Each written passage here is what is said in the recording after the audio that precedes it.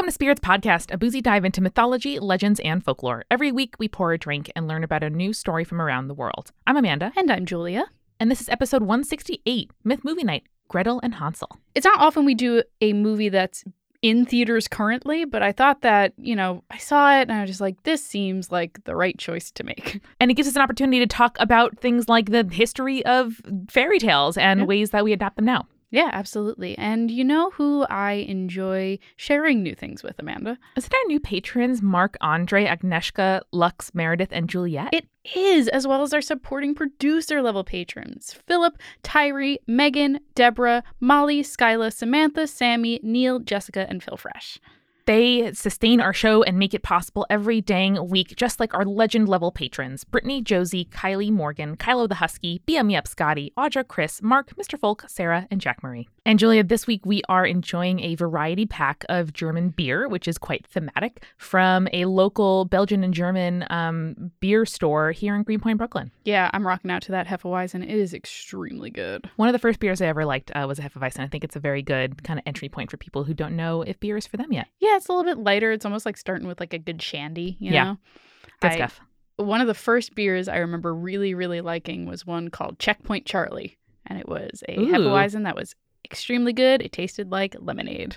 That is so delicious. Speaking of delicious, Amanda, what delicious things have you been watching, reading, or listening to lately? I awaited with great bated breath the release of Daniel M. Lavery's newest book, Something That May Shock and Discredit You. Mm-hmm. The cover is just like a wonderfully brooding, Byronic figure, and it is a really like lovely, heartfelt, sometimes like heart-wrenching collection. No one writes like Danny does, and I love every single thing that he writes, whether that's a newsletter or the brand new book that clearly took a ton of time to make. And actually, we just set up a list of all of the books that we recommend in the show, as well as books by our guests. So if you want to find a link to buy Something That May Shock and Discredit You on a great website that helps share revenue with indie bookstores when you make purchases, go to spiritspodcast.com/books. What an easy URL to remember, Amanda. Thank you.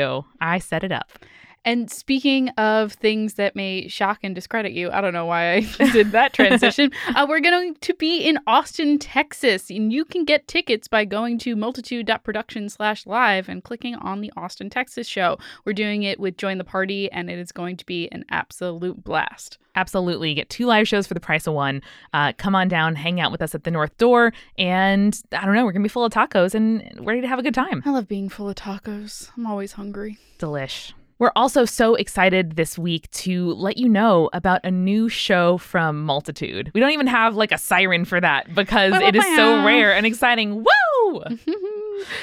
Next Stop is an audio sitcom. It's written by our own Eric Silver. Julia assistant directed it. Brandon Grugel directed, and I executive produced the show. We also funded it using an advance from Patreon. So we're kind of pioneering this new fundraising model in podcasting. And in true Multitude fashion, we're going to be releasing a huge resource with all the things that we did to make the podcast possible and tips for other folks who want to make fiction shows. But moreover, the trailer is amazing. There are such good jokes. It sounds absolutely fantastic. And you can go to nextstopshow.com to listen to the trailer or just search for Next Stop in your podcast player. Yeah, if you like Friends, if you like How I Met Your Mother, if you like really any sitcom Broad from like City, the 90s. Tuca and Birdie. What if those existed but didn't make anyone feel bad and also were very modernized and for today's audience? That's what Next Stop is about.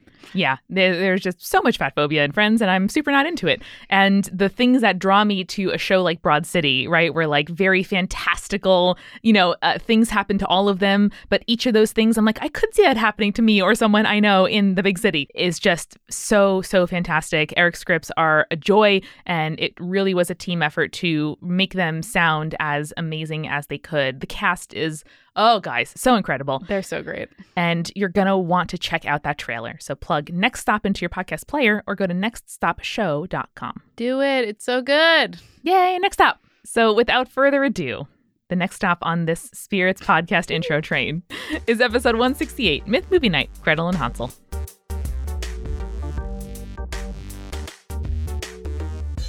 Amanda, I picked the movie this week, and it is also my turn to summarize the movie this week. Yes, Julia, 2 minutes. I know Amanda is not the biggest fan of horror, but I'm glad she stuck it through with me to see Gretel and Hansel, which is what this episode is about. So if you do not want to be spoiled for the movie, just skip ahead a little over 2 minutes.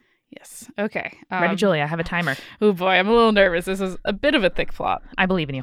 Okay. All right. 3, 2, 1, go. So the movie starts with a baby getting sick and a father taking the baby to an enchantress to cure her. However, she gives the baby the power of premonitions. As the child grows up, she uses her powers to kill people because she knows her premonitions end in death, including her father. The kid is taken to the woods, implied to die, I guess, and instead ends up luring children into the forest instead, like you do, of course. Cut to Gretel and Hansel. Gretel is trying to find a job to support their family and is run out by their mother because she's unable to get a job from a creepy dude, like you do. They try to hide in a hut but are attacked by a man, but then saved by a hunter. And then the hunter shelters them for the night and gives them leads on where they can find a job. So they go into the woods the next morning to forage for food and find work. They eat some magic mushrooms that make them like hallucinate and laugh and a bunch of stuff. And then Hansel is drawn to a house that smells like cake. And that is where they meet Hulda, who's a creepy old lady who invites them in and says they can stay there in exchange for work. Seems fine, right? Probably not going to be a bad thing. Never. Gretel, however, is suspicious. Hansel totally chill with the situation at first. Gretel starts to have these visions and hear voices. Hulda tells Gretel that she has some magic, and then Hansel starts seeing the visions as well. Hansel falls into a trance, and it's implied that Hulda has been turning the remains of people into food that they've been eating. Not great. Cannibalism, usually we like it. Not this time around.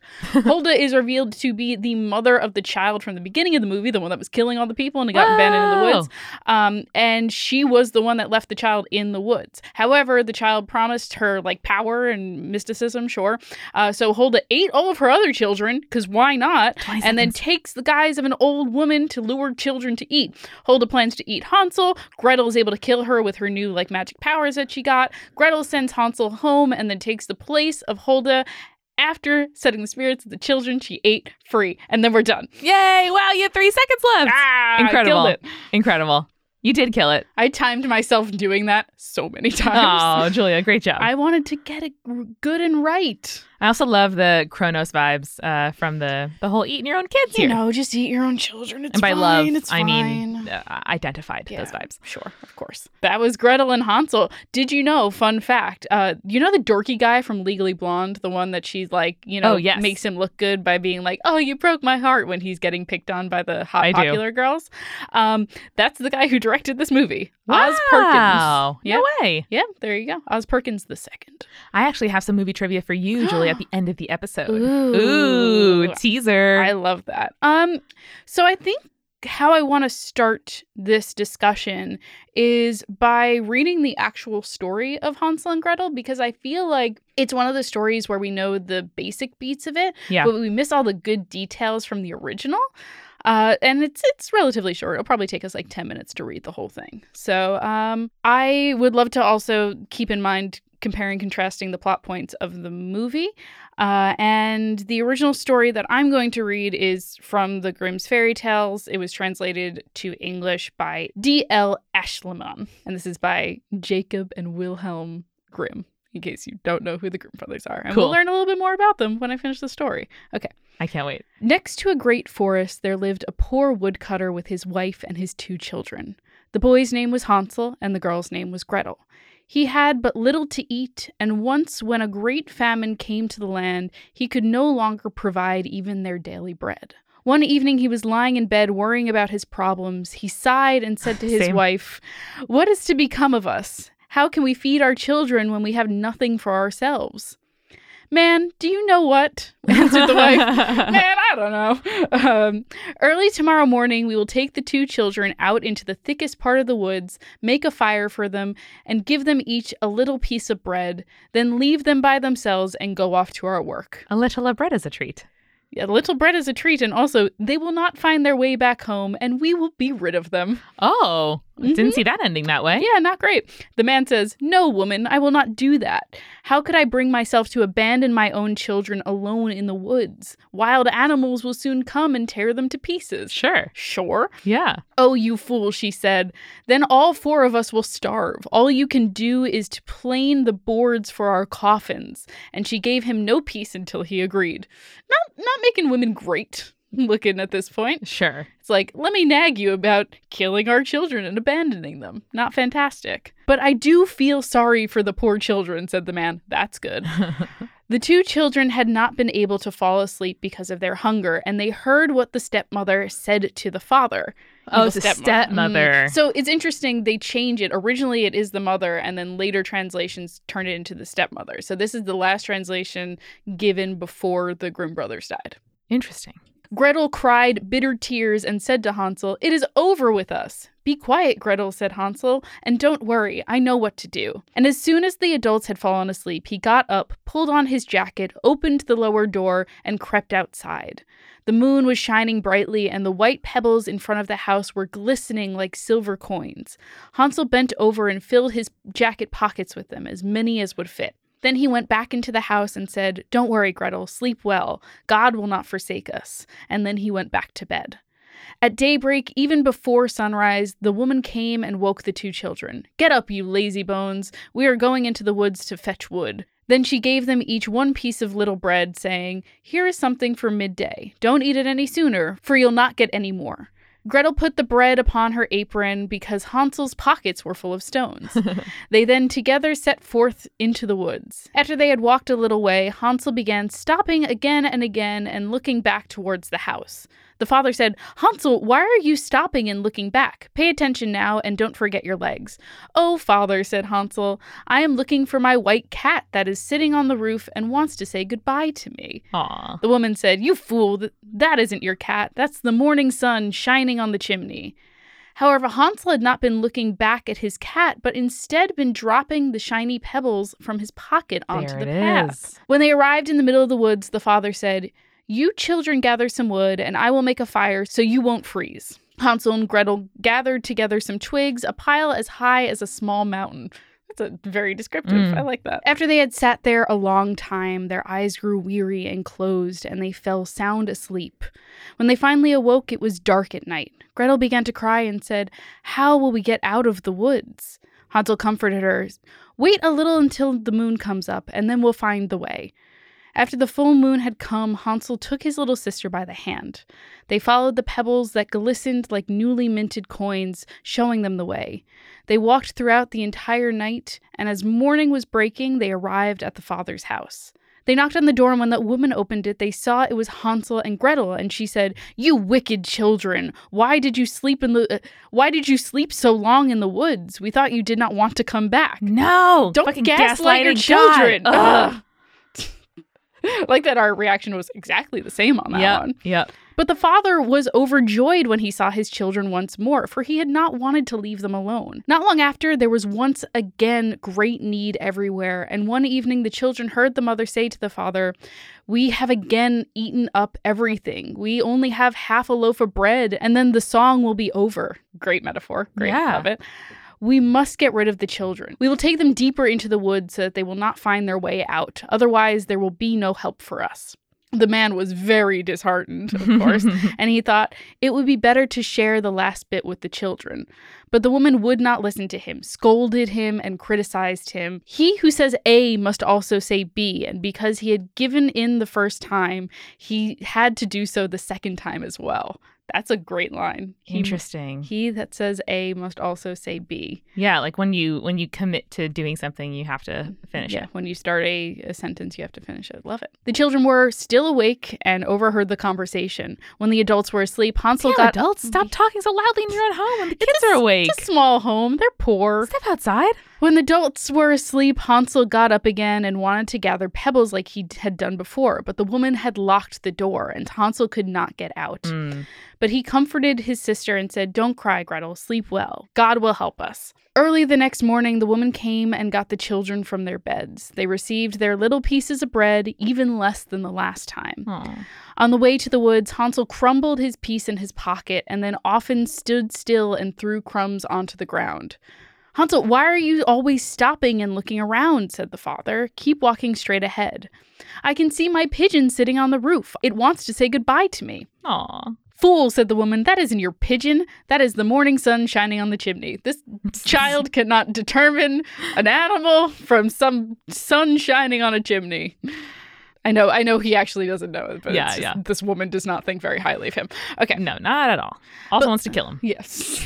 Again, does not think highly of him. Not at all. But little by little, Hansel dropped all the crumbs onto the path. The woman took them deeper into the woods than they had ever been in their whole lifetime. Once again, a large fire was made, and the mother said, "Sit here, children. If you get tired, you can sleep a little. We are going into the woods to cut wood. We will come and get you in the evening when we are finished."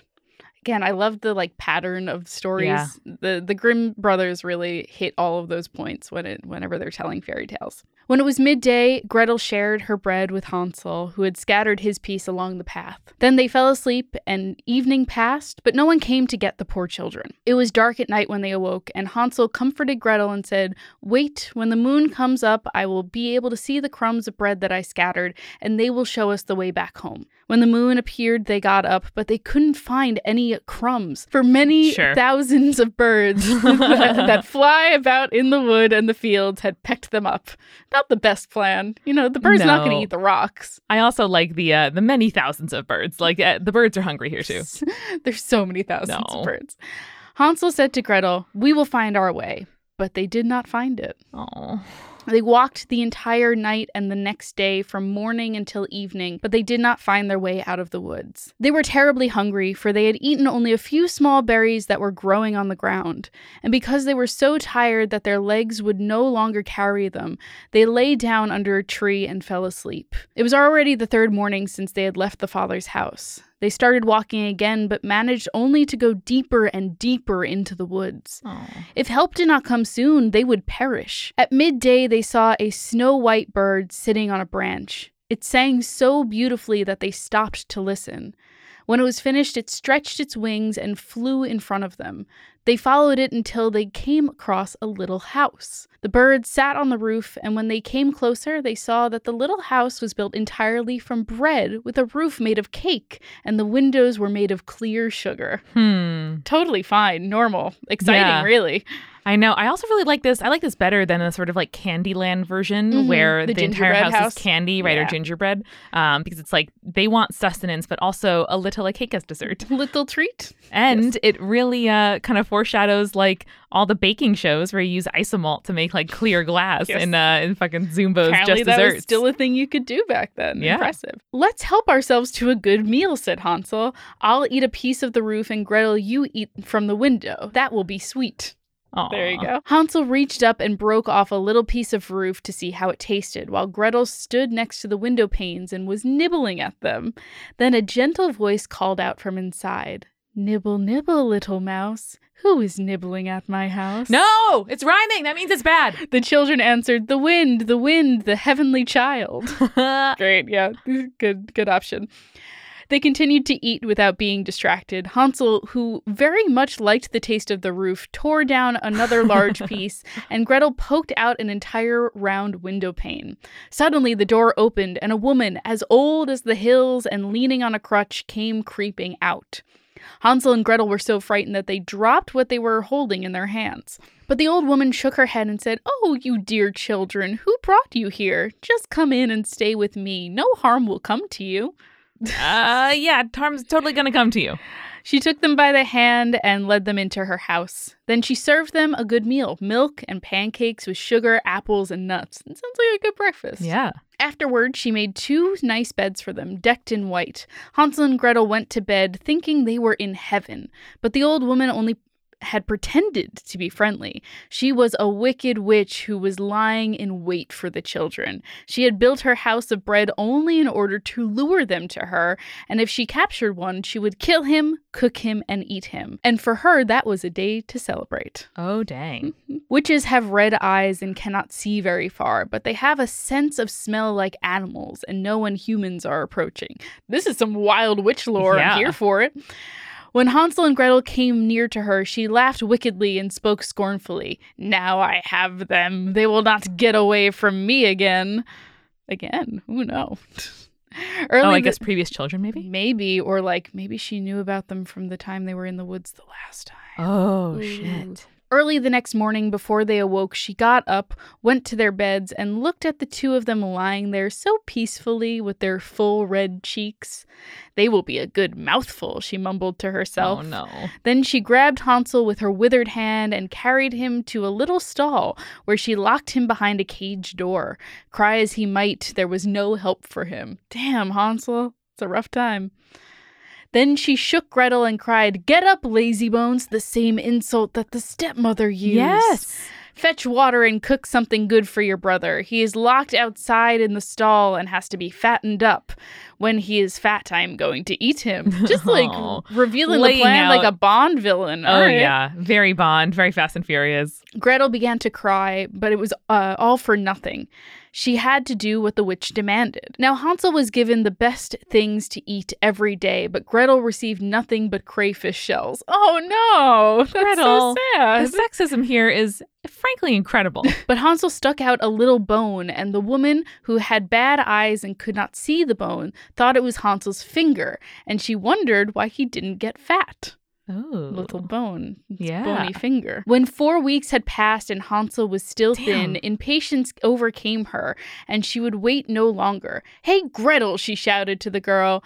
"Hurry up and fetch some water. Whether Hansel is fat or thin, tomorrow I'm going to slaughter him and boil him." This is a real slow burn of a witch. Oh, yes, it is. Yeah. It is. Oh, how the poor little sister sobbed as she was forced to carry the water, and how the tears streamed down her cheeks.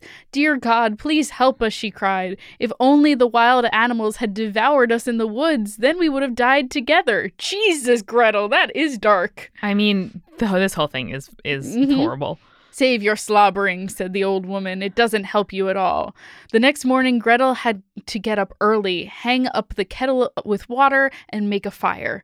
"First, we are going to bake," said the old woman. "I have already made a fire in the oven and kneaded the dough." She pushed poor Gretel outside to the oven from with fiery flames were leaping.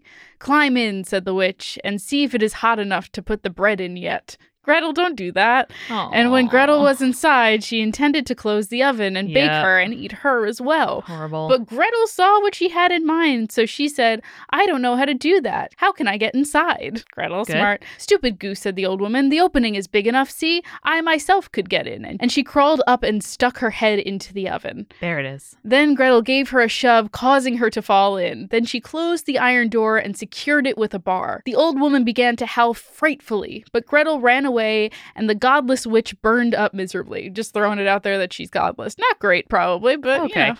Sure. It is the time period that it is. Because they now had nothing to fear, they went into the witch's house. In every corner there were chests of pearls and precious stones.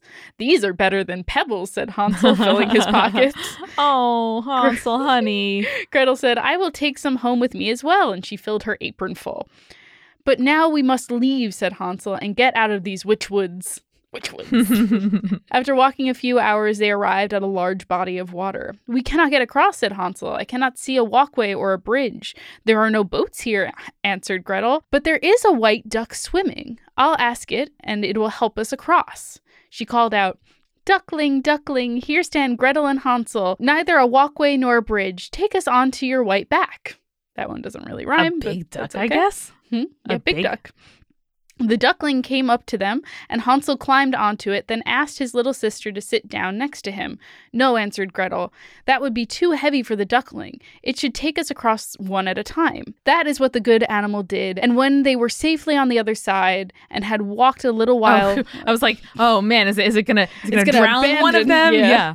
No, and had walked a little while, the woods grew more and more familiar to them, and finally they saw their father's house in the distance. They began to run, rushed inside, and threw their arms around their father's neck. The man had not had one even happy hour since he had left his children in the woods. Good. However, the woman had died. Woo! Oh. Awesome. Man, this is true fairy tale morality. I kind of forgot how black and white this is.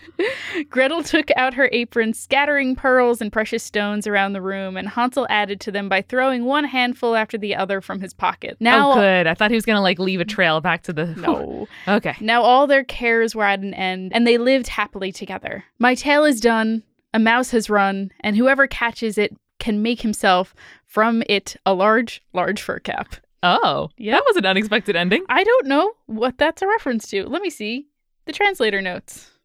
Nothing in the translator notes, so there we go.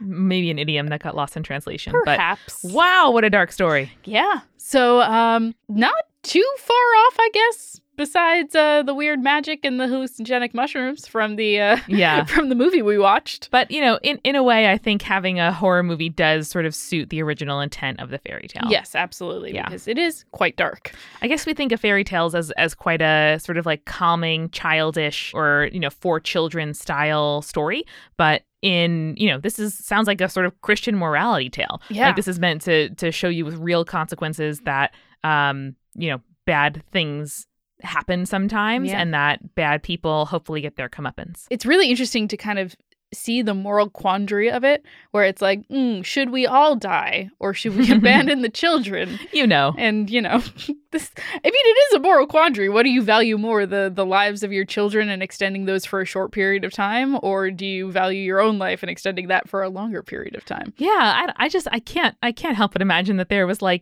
some social services or maybe a neighbor, or you could send the kids to be adopted or to a welfare, a child welfare organization. I don't know. Listen, they probably could have sent them to a nunnery / orphanage. Friar place. What's a friar place? Monastery? Monastery. That's the word I was looking for. I thought monasteries took kids. I feel like they did. I don't know, though. In any case, this is a fairy tale setup. Yeah, so let's actually get a refill on our German beers, and then we can touch a little bit more on the background of these fairy tales. Let's do it. Awesome. Julia, our first sponsor this week is Stitch Fix, which is helping me deal with the terrifyingly warm winter that we are having here in New York by making sure that I have pieces that are going to last me a really long time. Things that I find are stylish, that excite me, that are different than what I'd usually pick, and above all, ones that are really high quality. And as much as we've talked about all of the ways we love Stitch Fix, the ways that the personal stylists choose things that are just for you, how they have masculine and feminine styles, how these clothes fit you. It's a mix of brands that you know and love, and also Stitch Fix exclusives. They're also really high quality, and I really love that you can tell them what kind of budget you're looking to work within, and they send you items that they really believe in. And the sweater that I got 3 years ago, I still wear all the time, and that's something that's really important to me as I look to shopping in this year. Yeah, I love Stitch Fix. Last Stitch I got, the stylist wrote to me. She's like, I saw on your Instagram, because I sent them my Instagram so they could get a sense of my style, that you wore the jacket I sent last time. So I sent another one that's like it, but a different color. I was like, oh my God, thank you so much. Awesome. And that styling fee is automatically applied toward anything you keep from your box. And also shipping, exchanges, and returns are always free. So the stylist puts together what they think you're going to love. You try them on, and if you need to exchange a size or you want to send something back, the $20 is always applied to anything you keep from the box, and shipping always free. Yeah, so you can get started today at stitchfix.com/spirits and get 25% off when you keep everything in your box. That is stitchfix.com/spirits. stitchfix.com/spirits for 25% off when you keep everything in your box. Hey, thanks, Stitch Fix. Amanda, we've been doing a lot of traveling lately, and in between, getting on airplanes and sitting in airports, I like to, dedicate some time to learning something. Yeah. And I've been exploring new skills. I've been deepening my existing passions, and I'm just getting lost in creativity with the classes from Skillshare. Heck yeah. So you can learn a bunch of different stuff. You can learn stuff like illustration, design, photography, video. You can learn freelancing skills and so much more. So recently, we've been doing a lot of traveling over the past couple of weeks. We're going to be doing more traveling in the future. So I took a class called Art Abroad, How to Create a Travel Sketchbook with Christine Nishiyama. Oh my gosh. And it has been so much fun. Genuinely, I'm not particularly a great artist, but I just enjoy kind of sitting somewhere and sketching out the people that pass by. It's like people watching, but I get to actively engage a more creative part of my brain. And what a nice way to kind of stay present and, keep making stuff instead of just sort of shuttling from one spot to another on a work trip. Yeah, exactly. So with Skillshare's short classes, you can move your creative journey forward without putting life on hold, like I did when I took my class. And I didn't have to put it on hold while I was traveling. It was great. So you can explore your creativity at Skillshare.com/spirits2, where our listeners will get 2 free months of Skillshare Premium. That's 2 months free at Skillshare.com/spirits2. Thanks, Skillshare. We are also sponsored this week, Julia, by EveryPlate, which is America's best value meal kit. Now, their dinner options cost only $4.99 per serving and come together in about 30 minutes. So definitely cheaper than getting takeout and faster than going to a grocery store, which means that the time that you would have spent cooking, you can instead spend on things like enrichment or exercise or spending time with family and enjoying your meal with somebody you love. Yeah, and I love that they provide all of the ingredients you need in the amounts that you need. So you never have to go to the store to buy something to make EveryPlate's meals. So everything is already pre-measured, ready to go. Absolutely. I loved getting the EveryPlate box for us to try. It's also the smallest and most efficient sized box that I have seen of meal kits, which I really appreciated because I live in an apartment and have to carry it up many steps. And I'm always a little skeptical of meal kits because they can be really expensive, and sometimes it's just easier to buy your stuff in bulk. But now I'm totally convinced that you can get the same deliciousness but at a lower price point. Absolutely. And with this special offer from EveryPlate, our listeners can get 6 free meals across your first 3 weeks, as well as free shipping on your first delivery. You can go to everyplate.com and enter code SPIRITS6 to get that offer. We cooked our first EveryPlate meal when we got home from our LA trip, and it was late and we were very tired, but it still let us spend some time unpacking and getting the house in order before work the next day. So we got a home-cooked meal and felt good about it and still had that time to unpack and kind of get everything in order, which, nothing better than saving time. That is true. Time and money. Yeah, again, that is everyplate.com and enter the promo code SPIRITS6 and you can get 6 free meals over your first 3 weeks and free shipping. Thanks, EveryPlate. Now let's get back to the show. So, man, I wanted to give a little bit background on the Grimm brothers because I feel like everyone's heard the name before, but honestly, I didn't know a ton about them until I started researching folklore and stuff like that. So the Grimm brothers, Jacob and Wilhelm Grimm, or if you want to get real German, I guess it's Wilhelm. Jacob and Wilhelm were born in Hanau, Germany in 1785 and 1786, respectively. Really? In my brain, they're 1500s. No, but 1700s. Wow. Late 1700s, too. At that, yeah, writing in the 1800s. Yes. So while their first collection of folk tales was not published during their lifetime, they were able to publish children's and household tales in 1812.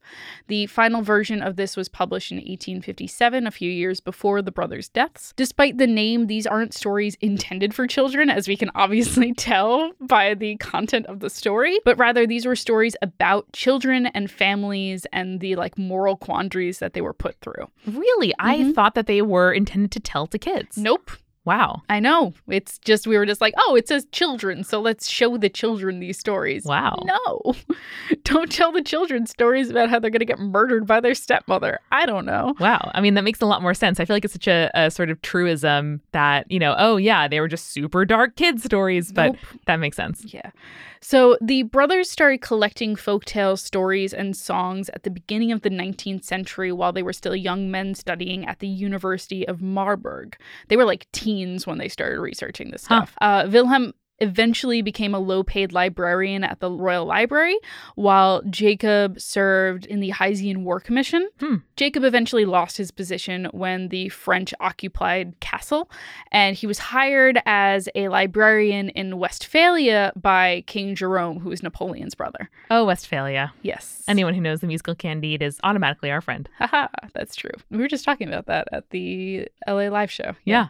That was a lot of fun. So they worked with their friend, romantic poet Clemens Brentano in 1808 to create a book of literary fairy tales, but Brentano eventually lost the manuscript. He just left it in a library somewhere. He's like, I don't know where the hell that went. No. However, the Grimm brothers saved all of their stories that they had collected for the manuscript, and with the encouragement of another friend, they published their own collection of 86 tales in 1812, and then another 70 published in 1815. That makes me feel a lot better about all the times that I have lost an assignment because I did not save the documents I was working on. Doesn't it make you feel a little bit better about that? It does. I'm also realizing now that kids these days must not know that pain because for the most part, they must work on cloud, document. Yeah. And also now Microsoft Word does autosaving as well. That's extremely useful. What a brave new world. Yeah. At least I feel like we had it pretty good for a while. We didn't spend a lot of time saving things onto floppy disks and stuff like that. Which definitely was an added step and quite corruptible. I actually have a floppy disk with some kind of data on it from my Neopets days, but of course, obviously no tools to read it. Yep, nope, because no one has any sort of floppy disk reader anymore. I'm sure one of the libraries somewhere will. Maybe. Okay. The Grimm brothers reportedly first heard the story of Hansel and Gretel from Wilhelm's future wife, Henrietta Dorothea Wilde, who has the best name ever. Ooh. Such a good name, right? Yeah. Also, fun fact, Dorothea was their mother's name as well. Aw, very sweet. So the story was first published in the collection in 1812, but the story most likely originated during the Great Famine in Europe, which was from 1315 to 1317. Yeah, I was going to say one of my the things that was most surprising as we went through the original was how serious and real starvation is. Yeah, absolutely. So this was a medieval period of time, and they didn't write it down for 500 years. Isn't that wild? They just collectively had the same story told for 500 years, and then finally someone collected it and published it and wrote it down. I don't know. I mean, would you think to write down the lyrics to, Twinkle Twinkle Little Star or something? No, I guess not. But I assume someone else has done that. You know what I mean? Yeah.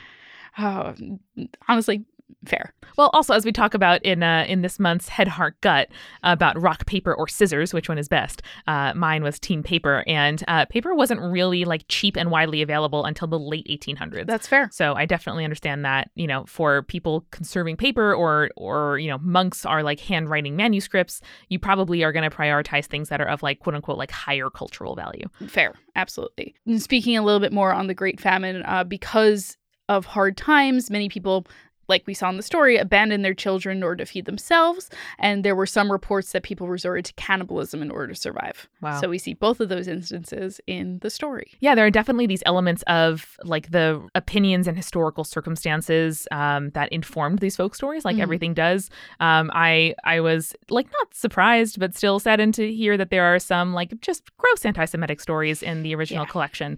And those were appropriated, later on by the Third Reich.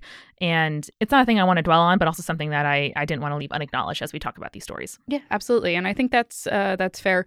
I mean, in reading the story, we see the witch get called a godless heathen, which is not great. Again, not super great that we're othering someone and also associating not a belief in a Christian God with cannibalism. And, difference is made evil. And that is the fundamental, tenet of hatred and othering. Yes, and not great. Don't do that. Learn from the Grimm brothers' mistakes. Don't be yes, they don't believe in God, therefore they eat children. No, unacceptable. I think also a good reminder that that writing things down gives them power, and that making a record of something and publishing something is never neutral. Yes. And I feel like we see this more and more, like, who do you choose to retweet? Like whose posts and whose research and whose links do you deign to share? Yeah. When you want to talk about a serious issue, like, do you amplify a thing that's problematic, or do you kind of allude to it and like talk about the bigger issue? Yeah. I feel like it's something that, in the olden days, it was like journalists trained in ethics are the ones that, are kind of determining what is published and what is public record. But now all of us are. And it's something I've been thinking about a lot. And I don't know, just sparked the thought. Yeah, I think that there's an interesting aspect in studying history that everything has a certain bias. And when you try to look at history without acknowledging that bias, you create a skewed version of history. And it really takes a lot of effort to make sure that when you are studying history or when you're talking about the past, you talk about the influences that this version of the past has. Yeah. I also want to talk about something, speaking about history. I want to talk about something that I had a passing familiarity with, but really dug into in the research of this episode, which is the Arne-Thompson-Uther Index. Ooh, so what's this? Also known as the ATU Index. It is used to catalog folklore types, since there are a lot of folkloric stories can be broken down into very similar fundamental stories with different details. Huh. So it's kind of like Joseph Campbell's Hero of a Thousand Faces, but like acknowledging like, oh yeah, there are different versions of this story. This is the most well-known one, but there are, across all cultures, there is a story that is similar to this. Cool. Tell me more. So it was first created by Finnish folklorist Antti Arn. I'm probably going to pronounce all these wrong. I'm sorry. And then was expanded upon by Stith Thompson and Hans Jorg Uther. Thompson defines tale types as, quote, this is a great quote, a traditional tale that has an independent existence. It may be told as a complete narrative and does not depend for its meaning on any other tale. Huh. It may indeed happen to be told with another tale, but the fact that it may be told alone attests to its independence. It may consist of only one motif or of many. Fascinating. Yeah, I think that's a really great definition of like what a folkloric tale is Yeah. and like what it fundamentally is. So like when we hear the Hansel and Gretel story, we usually only get the breadcrumbs, the witch's hut trying to get eaten, then returning home. We usually don't get the details of like the duckling or the starvation or the evil stepmother. Or those the are rocks. details that it can be told without, Right. but it does add an additional bonus to it. I also love this definition because I think it applies to the movie as well. The story of Hansel and Gretel can absolutely be told independently, as the story of the child from the beginning of the film also can be told independently. By the way, if you're interested, Hansel and Gretel is classified as class 327A in the ATU Index. Incredible. Yes. I want to read this so bad. It's very, very cool. Speaking of which, there are also several stories that are similar to other fairy tale stories from across Europe to the Hansel and Gretel ones. Folklorists Iona and Peter Opie pair them with Baltic stories that feature children outwitting ogres or monsters. Such tales as Hop on My Thumb, Finette Cendron, Clever Cinders, The Lost Children, Little Brother and Little Sister, and Vasilisa the Beautiful. Shout out to Baba Yaga because she's the witch in that story. Hey. Many of these stories, Hansel and Gretel included, are parallels to coming-of-age stories in which the rite of passage is to enter the woods and manage to find your way back out again. This is particularly interesting, too, when you examine the fact that the children are sent out to find jobs, and in the film, Gretel is interrogated on the status of her virginity. So I think those are like really interesting kind of frames in which to look at the coming-of-age story and how Hansel and Gretel kind of fit into it. Totally. Yeah. Yeah. Just because they're kids trying to like literally survive doesn't mean it's not an allegory for less like base need issues. Yeah, absolutely. And Amanda, I think you did a little bit of research on other adaptations of Grimm fairy tales. I sure did. I guess I was staggered to see and to be reminded how many Disney stories come from Grimm fairy tales. Like there's a list on Wikipedia of films based on Grimm fairy tales, and that includes Cinderella, obviously Hansel and Gretel, Little Red Riding Hood, Rapunzel, Rumpelstiltskin, Shrek, Sleeping Beauty, and Snow White. Okay. Which was like, oh yeah, no, those are just like the big canonical, like new modern age Disney films. Sure. Which is or classic also age, DreamWorks. golden age. And yeah, it's just like it's staggering how many of the things that we think of as just like classic, just children's stories / fairy tales come from these stories and a lot of Disney and DreamWorks work. Yeah. Do you have a personal favorite, Amanda, of those? Well, Julia, I do, and I'm glad that you asked. And this is kind of a based off of. Mm-hmm. So we worked on this show, but also the movie is interesting. It's Into the Woods. Of course. Which deals with... basically all of them. Yes, exactly. And also is incredibly dark. Mm-hmm. So I think that kind of represents the tonal difference. It's also interesting given the index, like you can just put on the first act of Into the Woods and it's just kind of like a nice fairy tale musical. And then if you stay for the second act, things get real bad. Fun fact, if you get the like Broadway junior version of the script for Into the Woods, it is only the first half of the play. There's no second half whatsoever. It sure is. And, you know, this is something that's so fundamental. It's kind of like our pop culture understanding that it's hard to kind of like know what to say. So instead, I'm going to tell you about the development process for Into the Woods. Fantastic. I'm really going to just like pull an Eric Silver and come in with the research that you did not expect, but need. I'm in for it. In for a penny, in for a pound. Let's do it. So, Into the Woods has been a musical, obviously, but people have been talking about turning it into a film since like the early 1990s. Sure. And so there was originally an attempt to make it into a film at the time. These two guys, Gans and Mendel, wrote a script for the show, or for a screenplay based on the show for the screen. And a reading was held with a cast that included. Oh boy. Prepare yourself. Here we go. Robin Williams as the baker. What? Goldie Hawn as the baker's wife. Okay, yeah. Cher as the witch. Whew. Danny DeVito as the giant, which is fun. Okay. Steve Martin as the wolf. And Roseanne Barr as Jack's mother. Glad that didn't happen. Yeah, glad that didn't happen. Yeah. So that was just incredibly wild cast. Incredibly fun. And that kind of fizzled and died. And then in 1997, Columbia put the film kind of back into play, with Minkoff still attached as the director, and reportedly in talks to star in the film Billy Crystal, Meg Ryan, Susan Sarandon. Honestly, not a bad cast. Not a bad cast at all. Would kind of be down for it. I love it. I would also be very down. Billy Crystal would probably make a very good baker. Not gonna lie. I think so too. Yeah, very, very like wholesome, and I think the man can sing. Yeah. Is this before or after the like filmed stage version came out? That happened in 1991, so maybe that was one of kind of the like impetuses for being like, hey, this could really be a thing on screen. Sure. Yeah. And Julia, you might be asking, well, what actually like tipped it over into being made in 2012? I am asking that. Please tell me. Well, Julia, it was 9/11. Oh, no. Because President Barack Obama in 2011 made a speech to the families of 9/11 victims for the anniversary. Okay. Or I think I said that already.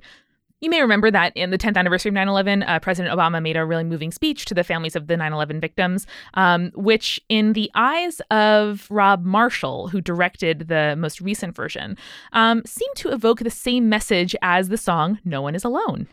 It's quite a thing to match together. Yeah, bro. But this was a moment for Marshall, because he said that Into the Woods was, quote, a fairy tale for the post 9/11 generation. Oh, Jesus. Yep. Okay. So someone really agreed. And despite the story being quite dark thematically, and then it says in the Wikipedia article, which Disney executives had begun to understand since Marshall's original pitch, that it was dark. Yeah, bro. Yeah, quite. Anyway, they decided to go ahead with it. And of course, that is how we got Meryl Streep making a famous exemption to her no witches over 40 rule. That after she turned 40, she would not play any witches. That's fine. She was like, you know what? I'll do a Sondheim role. That's fine. You're also like, it's the hot witch. Like Bernadette Peters played the witch. Yes. Yeah. It's the hot witch. It's fine. Yes. It's not like ugly crone witch the entire time. So yeah, but I love that Streep was like the one person who could get me to play into this stereotype. Sondheim. Yeah. I mean, I would do anything for Sondheim. That's a fact. You could try me on it. Totally. And that was what I have to tell you about the development of Into the Woods. Again, was really going to go for like a full history of adaptations here on film, but you're like, but Sondheim. This actually happened, and I feel like you had to know about it. It's wonderful. Thank you for that little detail there. You're so welcome. I think, Amanda, we can wrap up with that. If you haven't had the chance to see Gretel and Hansel yet, and you like horror movies, I recommend it. Go check it out. I think it's a good matinee. Yeah. Pay $8, bring a bagel. Well, it's still light outside. Yes. You know, that kind of thing. Totally. But yeah, like the witch in Gretel and Hansel remembers to stay creepy. Stay cool. Thanks again to our sponsors. At Skillshare.com/spirits2, you can get 2 free months of Skillshare Premium. At StitchFix.com/spirits, you can get 25% off when you keep your whole box. And at EveryPlate.com, enter code SPIRITS6 for 6 free meals across your first 3 weeks and free shipping on your first delivery. Spirits was created by Amanda McLaughlin, Julia Shafini, and Eric Schneider, with music by Kevin MacLeod and visual design by Allison Wakeman. Keep up with all things creepy and cool by following us at Spirits Podcast on Twitter, Instagram, Facebook, and Tumblr. We also have all of our episode transcripts, guest appearances, and merch on our website, as well as a form to send us your urban legends at spiritspodcast.com. Join our member community on Patreon, patreon.com/spiritspodcast, for all kinds of behind-the-scenes stuff. Just $1 gets you access to audio extras with so much more available too. Recipe cards, director's commentaries, exclusive merch, and real physical gifts. We are a founding member of Multitude, a collective of independent audio professionals. If you like Spirits, you will love the other shows that live on our website at multitude.productions. And above all else, if you liked what you heard today, please share us with your friends. That is the very best way to help us keep on growing. Thank you so much for listening. Till next time.